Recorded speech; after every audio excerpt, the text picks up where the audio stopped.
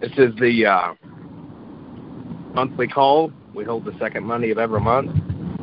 It's Andrew Schlag and Aaron Schlag. We're on the phone here. Yeah. So if you're not a Gold Club member, you can listen in, but can't participate. If you're a Gold Club member and have the code, press *6 to get in the queue to ask questions. We hold this once a month, the second Monday of every month, to answer any questions you might have. Of course, for more information, you can sign up at ronsgoldclub.com, and we answer your questions and go over any leads or deals you sent in before time. Again, if you dialed in and used the code, press *6 to get in the queue to ask your question. Aaron, do you have more to add to that? No, I believe that's it. We're looking forward to talking to you guys and going over the deals you guys sent in here. All right. Let's see if I can figure out how to unmute everybody.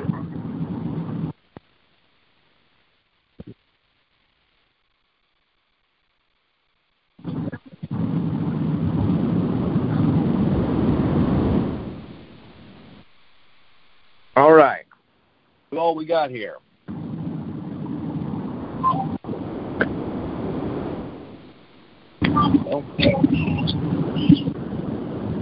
Hear anybody? I must still have it muted.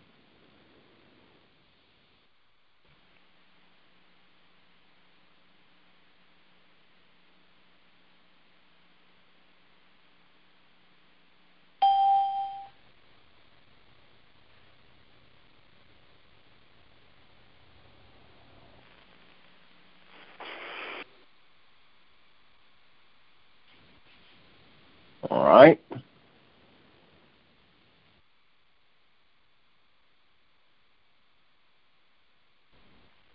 Hello?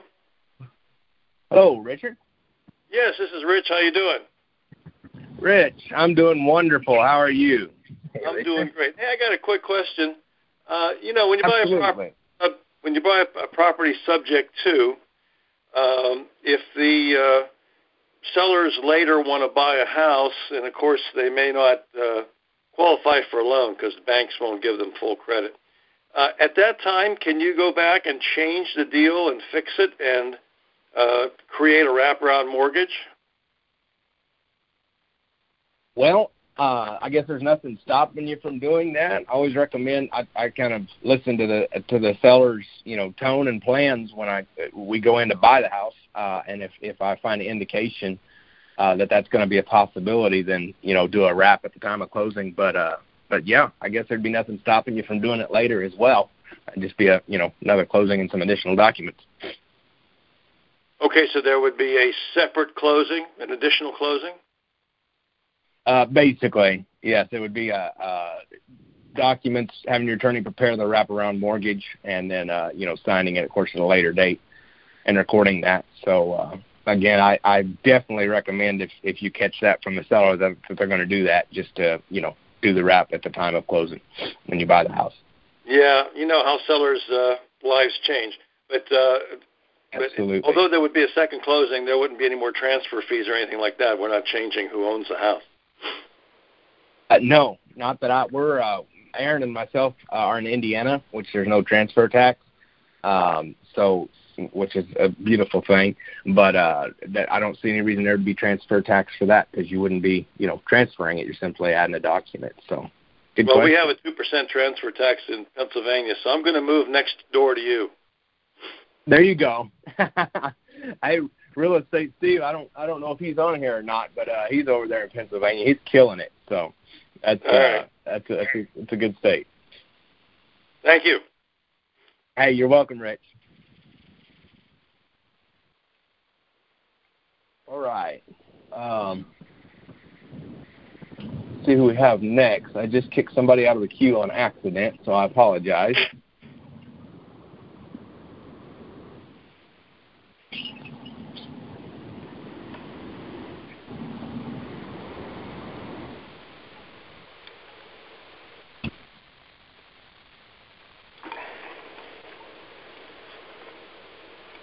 Any of you guys have questions or whoever I just accidentally kicked out of the queue. Again, I apologize. Dial *6 and get back in, and we'll be happy to answer for you.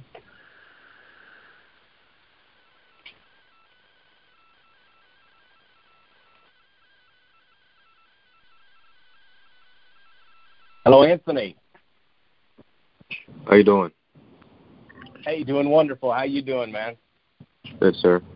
My question is, I'm not sure if it's on topic. However, if I own a property and it's basically in my name, in my wife's name, I wanted to know, because I know Ron always talks about opening or purchasing a home in a trust.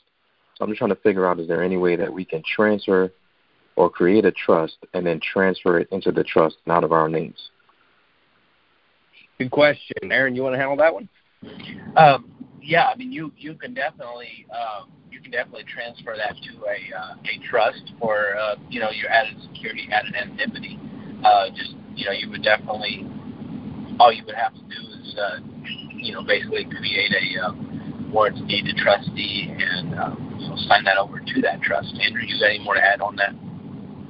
Absolutely. So yeah, we just create the warranty deed to trustee, deed it to the trust, and obviously you and your wife or whoever you choose be the beneficial interest on that, and very doable. Good question, and I love trust. Ron taught us a lot about them, so it's a beautiful thing. Okay, thank you, man. You're welcome. Any other questions? All right. Anthony's gone. Let's see. There's some others here coming in.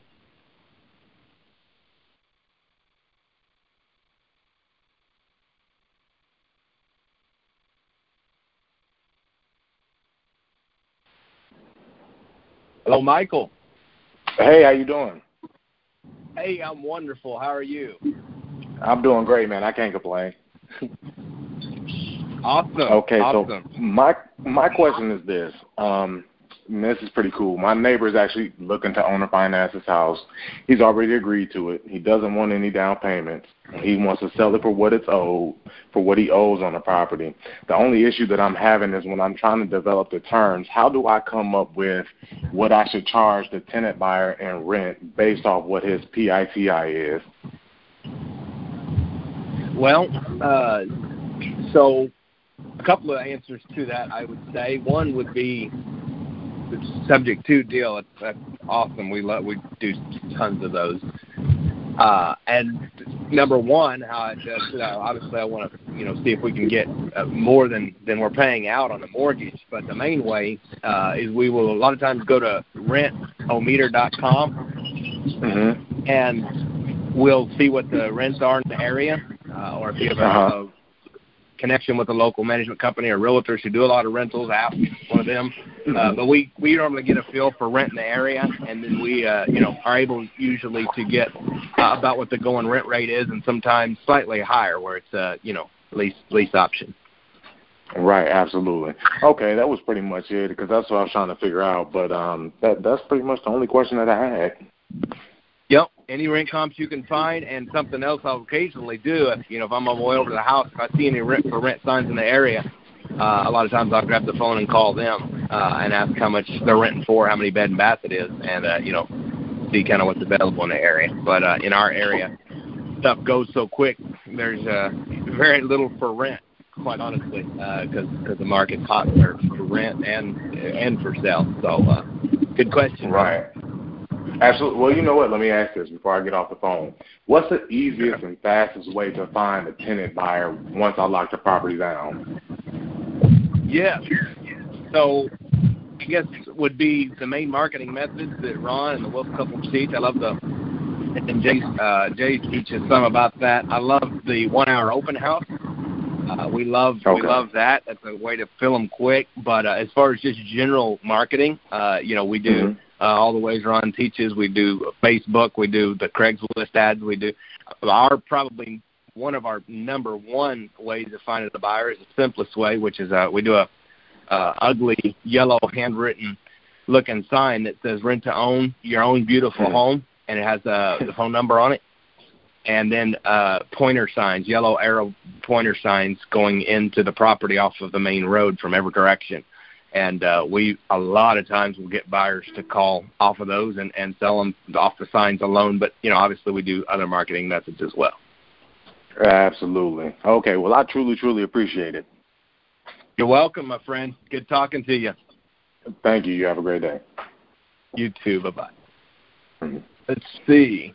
We got Michael's question answered. Anybody else that has a question, *6 to get in the queue. And we got Jose. Hello, Jose. Hey, how you doing? Wonderful. How are you, my friend? Doing well. Hey, I have a question regarding pre-foreclosures. Yes. So when I say pre-foreclosure, I say when they already have their notice of default. Can you still put a property under contract while they're doing that process, or do you recommend getting the deed and then getting also the letter of authorization in order to talk to the banks? Yeah. So, Aaron, you want to take this one? Yeah, Jose. So on a deal like that, actually, one of our students had just asked me that question the other day. And what I like to do is, obviously, I'll go out and visit the home, and I'll try to get I'll get a purchase and sale on it, and I'll get authorization to release information, and I like to get what's really going on with it, what the payoff amount is to catch it up so it can be reinstated if it's in that pre-foreclosure phase. And I hate to not give you a straight answer, but it's kind of it's a broad range there. I would not want to close on it until I knew that I had it reinstated. And that's something you have to make a business call on, how much is that reinstatement amount, et cetera, et cetera. Okay. So you would have to bring it current in order to do any type of business? So I would want to know where it was at, and then I would like simultaneously with closing on it, I would want to make sure that got reinstated. So I would want to know where we're at on that situation before I closed on it. With the promise of catching it up and all of that good stuff, I would want to know where we was at, and then obviously with the understanding, close on it immediately, reinstate it at the same time. Andrew, do you want to add to that? Yeah, that would be definitely the preferred route. There have been a couple of instances where we closed on them and used, simultaneously lined up a lease purchase buyer, and then, immediately after closing caught it up. But yes, you definitely want to find out where it stands, and that reinstatement normally gives you a very good indicator as to where you are on it. So you folks are not doing short sales anymore? You wouldn't get the contract and then try to negotiate a short sale with the bank? We've done that on occasion. What we usually do, again, is just sign the purchase and sale on the authorization, and then, find out where it's at in the process. If it's way far along, and, if you got to just throwing out a number, you got a $200,000 home that's, $40,000 behind on the mortgage, it would probably be foreclosed by now. But, if it's a tremendous amount behind and it's, having trouble making sense, needs some work, we definitely do short sales. But, we more often end up catching them up, than we do doing the short sale. I understand. All right. Thank you very much. You're welcome. Hey, do you have a lead you sent in too, Jose? I did send a lead.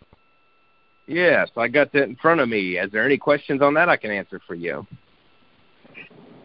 So the person wants cash. He wants to pay off his debt right at closing. And then his wife said that, they're not used to this type of creative financing or creative ways of closing on deals, doing this type of stuff. So she didn't want to do that. So he wants 117 for the house. In my mind, the only thing that that I thought that I could probably get into this deal would be maybe trying to find a buyer. Because his wife is still going to be living on the house. He said, hey, I don't mind doing a purchase and sale contract, and then you finding a buyer, and then coming in, with 117, and the house is, the comp say 130 for the comparable. So in this market, and I've seen looks like the mortgage payments at the top end of what you could get rent. Mortgage payments $1,050. So he wanted to refinance the house because the rent was so high, but he never got to it. So he just wants to get rid of the house if he relocates. So my best bet would find a buyer that could owner finance. I would take a second, and then do it that way where the payments are low. And I would preferably want to stay on the deal because it's close to a military base. So that would be a plus because that's that place. If it stays in good condition, it will be rented all the time. Mm-hmm. So I love the deal. He owes $75, I see. So that's a good room between what he's asking and what he owes. Definitely, I would be wanting to get a purchase and sell on it in this market. Very possible you'd sell it outright for $130 and go back and renegotiate the number slightly with him and get make a good profit. The other thing that you could do, obviously, you got to purchase and sell on it. Is always go back for a deal after the deal. Somebody come along with a great down payment, non-refundable option deposit, and needed some time. If you shared a little bit of that with him, if necessary, he might change his mind on letting you take over that debt. But definitely some potential there. Love it. Yes, thank you. You're welcome, brother. Good talking to you. Have a good one. Yeah, you too, man. Have a good one. All right. That's Jose's questions answered. See. Hello. Hello. Hey. Okay, you are there. How you doing, man? I'm doing all right. I am in southeastern Wisconsin, if that helps. Yeah. My name's Mike. I am wondering to meet you, Mike. What your take on a duplex is, purchasing and owner financing and trying to do lease purchase to whoever would end up going in the side that's being vacated by the owner, but the other side is still rented. And I didn't know in your experience if that's a nightmare waiting to happen, where the person you're putting in is responsible for maintenance and repairs of the other tenant, or anything like that I should be aware of, or is it just not a good idea to do that with a duplex? You want to take this one, Aaron? Well, I can give my take on it, and then if we're not too backed up with calls, you can give yours on it, Andrew.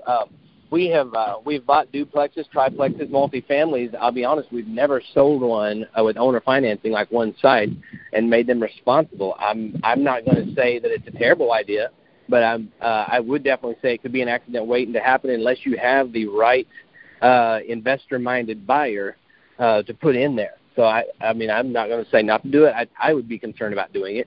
But I would definitely, if I was going to do it, vet that person very thoroughly, and obviously see what their motives, goals, et cetera, was. And if you was going to do it, I would also want to make sure they had a substantial amount down, which you would want to anyway, with any type of sell. So that would be my take on it. Andrew, what are your thoughts? Your buyer pool is definitely more limited, but as Ron would say, you only need one per deal. Exactly. One buyer per deal. So it wouldn't scare me because as long as the terms were sweet, I would know there'd be a way to make money on it no matter what. Okay. Yeah. My only concern was putting a lease option buyer in there. Technically, they're just a tenant until they exercise their option. And like you said, buyer pool is kind of limited because they might not want to be responsible for what the other tenant does because they don't really have control over that. And that was my concern as well. So there's special programs out there for little or nothing down for people who want to kind of be in the very beginning stages and want to buy it outright, things like that. So I'll give you an example. We bought a duplex 3.5 years ago on our financing with nothing down, and the payment's $459 a month. Each side rents. One side rents for $650 and one for $795. So, I didn't scare me because I knew I got the option, if I did find a buyer, I can sell it, or if I ended up, continuing to rent it, not that I want to be in the rental business, but it was a nice property and made sense. So as long as the terms are sweet enough, you can have plenty of time to go find your buyer and decide your exit strategies. Yeah, because the guy's willing to go out to a 90-day close. He's already agreed to make 2 additional mortgage payments beyond that, like Ron suggests we go for. He's not looking for anything down. As long as I cover his payments, he's fine. It has 11 years to go on the loan, and he doesn't care when and if it gets paid off or cashed out. That's awesome. So it's for me, it's a great deal, but I didn't know if it was going to be a rat's nest trying to do a lease option tenant in there. Yeah, that could be the tricky part. But again, as long as it cash flows, really, really well, that does not scare me. But at the end of the day, your business decision. But we've done it and continue to do it. Finding deals, and again, like I said, the reason I've got in them is I know worst case scenario, I have a little cash flow till I found a way to sell them outright. So. All right, fair enough. Thank you very much. You're welcome, brother. Thank you for talking to you. All right, let's see. Hello? Hey, guys. My name's Steven. I'm here in Florida. And, I just had a closing. However, my attorney, he had the seller sign a quitclaim deed, and he made the guarantee my company and not a trust. So the deed has not been recorded yet. How do you guys suggest I go about that? Can they amend it? Aaron, you want to take that one? I didn't quite understand the question on that. I am sorry, Steve. Can you repeat that one more time? Yeah, so the seller signed the deed. However, the attorney, he had the seller sign a quitclaim deed, right? And he didn't put the name of my trust. He just put the name of my company. Ah, gotcha. Well, I would run it by him. It sounds like to me there either needs to be an amendment or a re-signing. I would think you could do an amendment, but that would be a question for him for sure on that. Andrew, do you know exactly on that? That'd be what I'd do. I'd ask him for an amendment or a re-sign, because if it's not recorded, that way, because Florida's a transfer tax state, if my memory serves me correctly, and you sure don't want to get stuck with that twice. Right. Yeah, he's just what's worrying me is that he's out on vacation, and and the buyer, I have the buyer ready, but they're questioning why my name doesn't appear on title. So, I'm afraid that I'm gonna lose the buyer, but then it's like not doing anything for a whole week. This is up to you to not lose my buyer. I would, I'd have my buyer, number one, I would just establish the credibility and tell them, hey, we closed at such and such title company. I recently bought it and it hasn't been recorded yet. And if you really feel like it's going to lose you a chunk of money from a buyer, I might even go so far as to, set up for them to have a chat with somebody there at the attorney's office to verify, make them comfortable giving you that check, or shoot, if they want to leave the check in escrow at your closing company until your attorney gets back. And I would immediately be firing out an email to my attorney or his or her assistant there, secretary, to let them know what was going on and say, we need to rectify this immediately. What is your best recommendation? So, yeah, that would be the things. Okay. Yeah. Great question. All right, guys. Thank you. Thank you, Steve. All right. Let's see. What we got next? Hello? Hi, this is YR calling from Florida. How are you all doing today? Hey. Wonderful. How are you? I am doing awesome, terrific, and great. So this is my first time getting on the Glow Club meeting call. I joined recently. Welcome. I've signed up to go to the Orlando class coming up next week. I have not done my first deal yet. So this is my question. I'm finding that even though I have the desire, I'm afraid to make a call. Now, Ron has said this over in his videos because I'm jammed with information watching all the videos. Brilliant. I'm finding that making the deal may be one of the easiest parts. I'm thinking that your mental game, coming over the mental gymnastics of what, humans go through, the fear, the anxiety, the what if. Can you give me some recommendations? Oh, my lands, yes. So I will speak to that directly because when I met Ron in April of 2014, I was 21. I was $80,000 in medical debt and had essentially no money. I had to borrow the money for Quick Start and mentorship, and I was scared out of my mind. So when I got on the phone, it was a mental battle for me because, I knew where I was, currently, but yet I knew where I was trying to get. And so it was I'm a very transparent person, always just very honest. And it was, I felt like getting on the phone and talking to them about buying their house, it was a constant struggle every day because, I was getting told no. So I just would literally, I would watch the Wolf's What to Say, What to Do, and I would, kind of pump myself up with that. And I always say I literally would say a prayer and pick up the phone and surprise myself when it started ringing, because if I thought about it too hard, I wouldn't make the call. So three pointers I'd give you for making the call. One, I would hold myself accountable by telling a close friend or family member I was going to make calls that night. So the next day, they would be asking me. So accountability. And number two, I would listen to the Wolves What to Say, What to Do, get familiar with the scripts, so that when I did make the call, I was more comfortable. And then the number three, I would tell myself verbally out loud when I was really, really frustrated and discouraged and wondering if it's going to work, because it was 4 months. I got my first little wholesale deal at my first Quick Start, and after that was 4 months before I got my next deal. And so during that 4 months, it was a struggle some days. So what I did is I would verbally and out loud tell myself, this is going to be an awesome deal. I'm going to make a ton of money on this deal. Like, I can't wait to talk to them. They're going to be so excited to hear from me.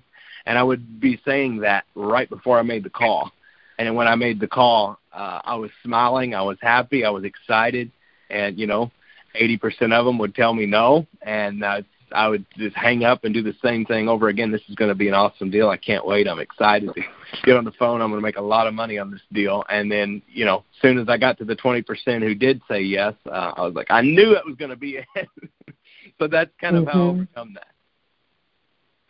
Okay. And my second question is for somewhere in the videos, Ron talks about setting up a website so you can hire people to do your calling for you. Not the VAs that he has, but, developing a website and letting people apply.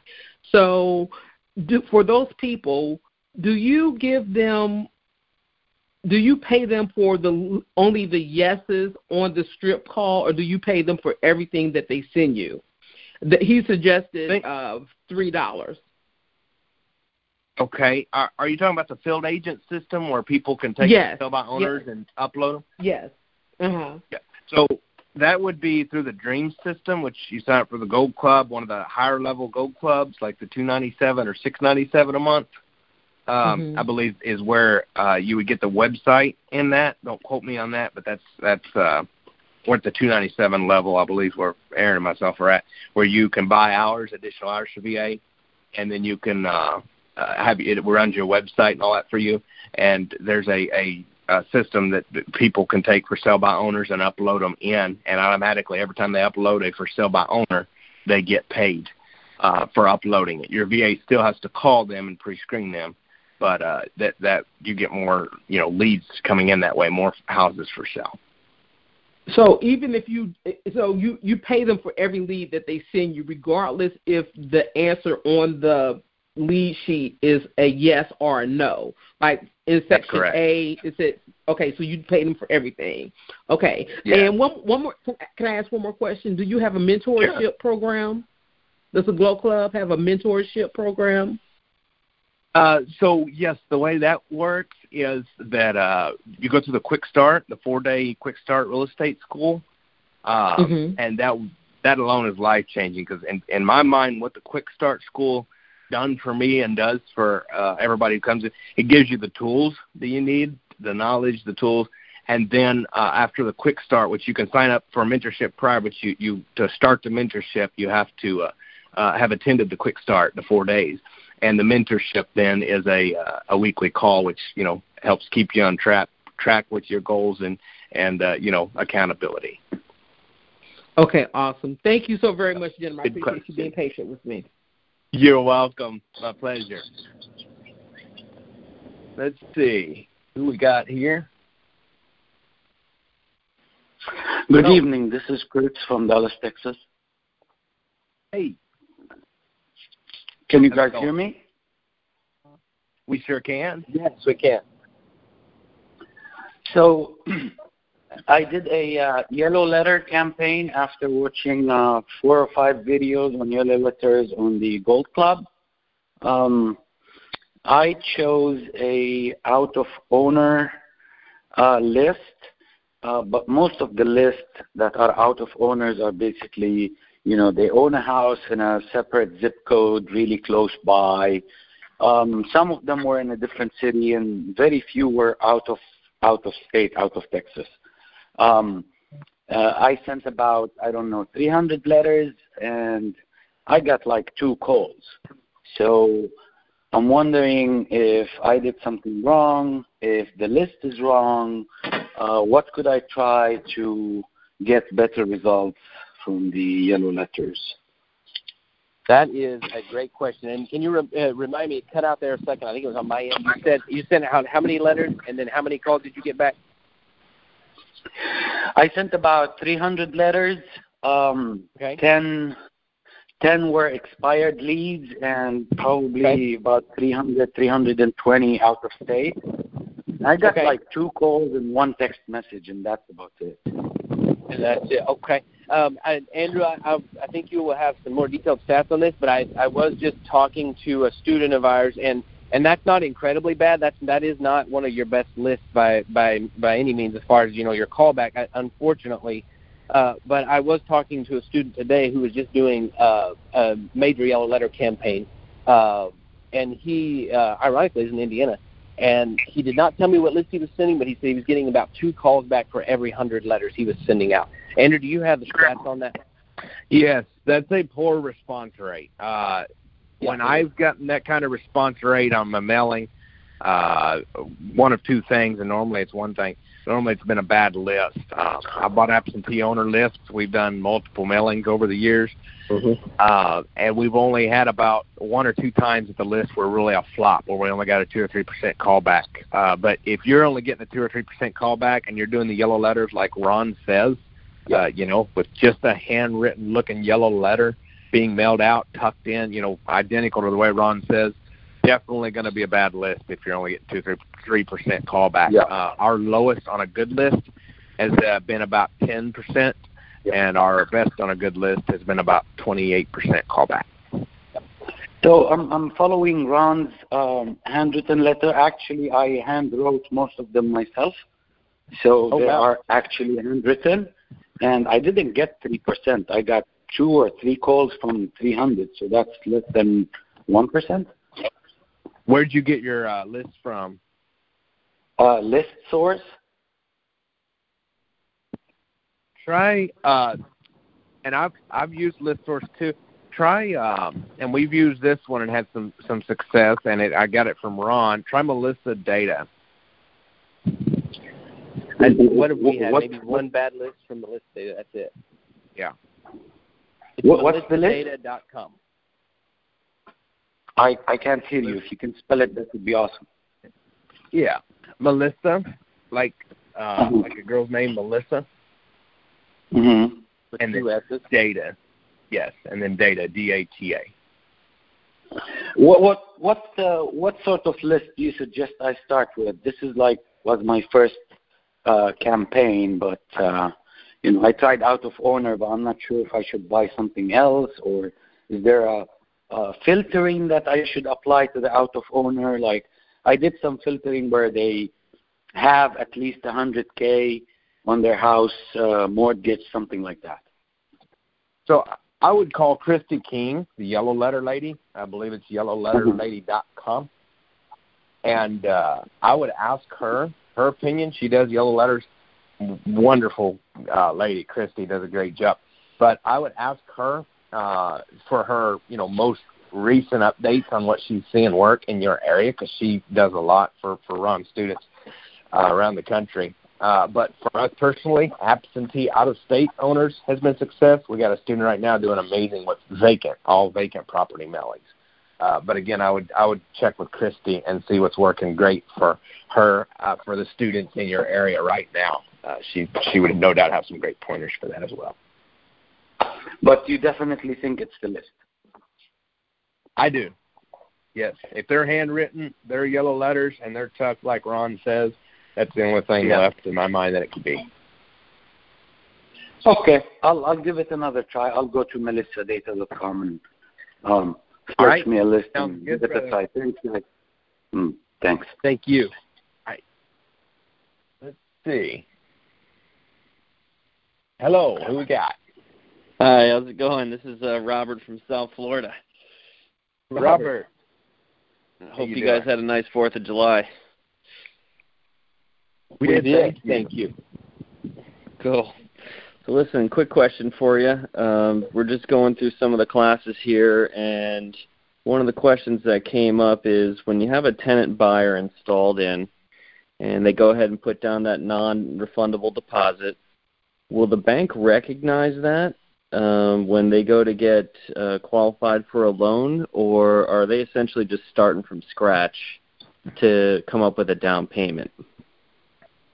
Robert, that is a great question. As far as their down payment, the way we do it, I always check with a couple of my mortgage lender friends, or I did when I first started out, to make sure that we was doing our best to help our tenant buyers.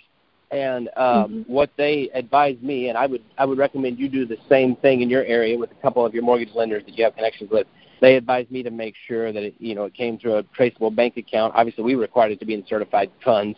Some of our people like to try to put cash down. The only way we would accept that is if it came from a bank account where we could trace that it pulled out of, so that they was able to track that separately from anything else they paid. Any other type of closing fees or anything like that, we would make sure it came out separately. That's the way our bank underwriters like to see it for our tenant buyers when they do go to get qualified. Okay. And then they're able to apply that toward the down payment or toward the purchase price of their home, like they're 3% down or whatever it might be that a bank would require. Once they get approved, they'll be able to apply that at that point if it's been done properly. Yes. Okay, cool. Yeah, because that was our, the big worry was that, okay, these poor people would come in, they put down, 10%, and then it'd only take off 10% of the purchase price, but then they're trying to come up with 20% or whatever. Yeah, 20% or 3% if it's a really good type of deal. Yeah. No, that's the way we did it. But I would recommend you talk to if you've got some lenders there and just get, bounce it off of them. Go ahead, Andrew. As I said, we have a mortgage company we've been using here for quite a while, Robert, and doing a wonderful job. But the lady who was our main mortgage lady at that company left and went to Quicken Loans. And so we switched people at that company to stay with the company, and he called me, and our person who was getting qualified for a house, they put $25,000 down on a $200,000 purchase price about 11 months ago on a lease option. And Anthony, the lender, called me and said, they was going to have to put down, I believe, an additional $6,000 or $7,000 or something of that nature. And so I got to question and I got to thinking about it, and I thought he is mixed up. And he had adjusted that, and he had them at a purchase price of $175, the 200 less 25. And so I had to explain to him, how that, we do it, and to make the purchase price 200 and count the 25 down. And he said, I got to talk to my boss. He went and talked to his boss, called me right back and says, you're absolutely right. So definitely, ask them going in, and then, if a lender for some reason can't do it, you can find a different lender or explain it to them and make sure they can. Okay, yeah, that's good to know because I don't want to leave a tenant buyer high and dry and create a bad reputation, do something like that kind of hinders you from moving forward to get more deals in the future. So that's good to know that you can work with local Definitely lenders. Definitely a great question. Yeah. Okay, cool. And as long as they've put substantial down and had a good pay history, short of them just going out and doing something, crazy or having a horrible medical emergency in the meantime, we haven't found it to be too awful difficult to find a good lender that can work with it. So. Okay, cool. That's good to know. Thanks, guys. You're welcome, Robert. All right, I believe we got one more here. Well,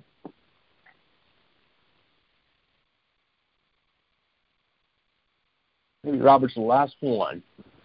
Do we have somebody else just looped in or no? Hello? I guess Robert was it. So, thanks, guys, for being on. It was a pleasure. Hopefully that was enlightening, as always. And don't forget the monthly call, the second Monday of every month. And we'll see you guys at a quick start soon and or in the mentoring program. And best of luck. Have great success. We'll talk to you next time, my friends. Bye for now.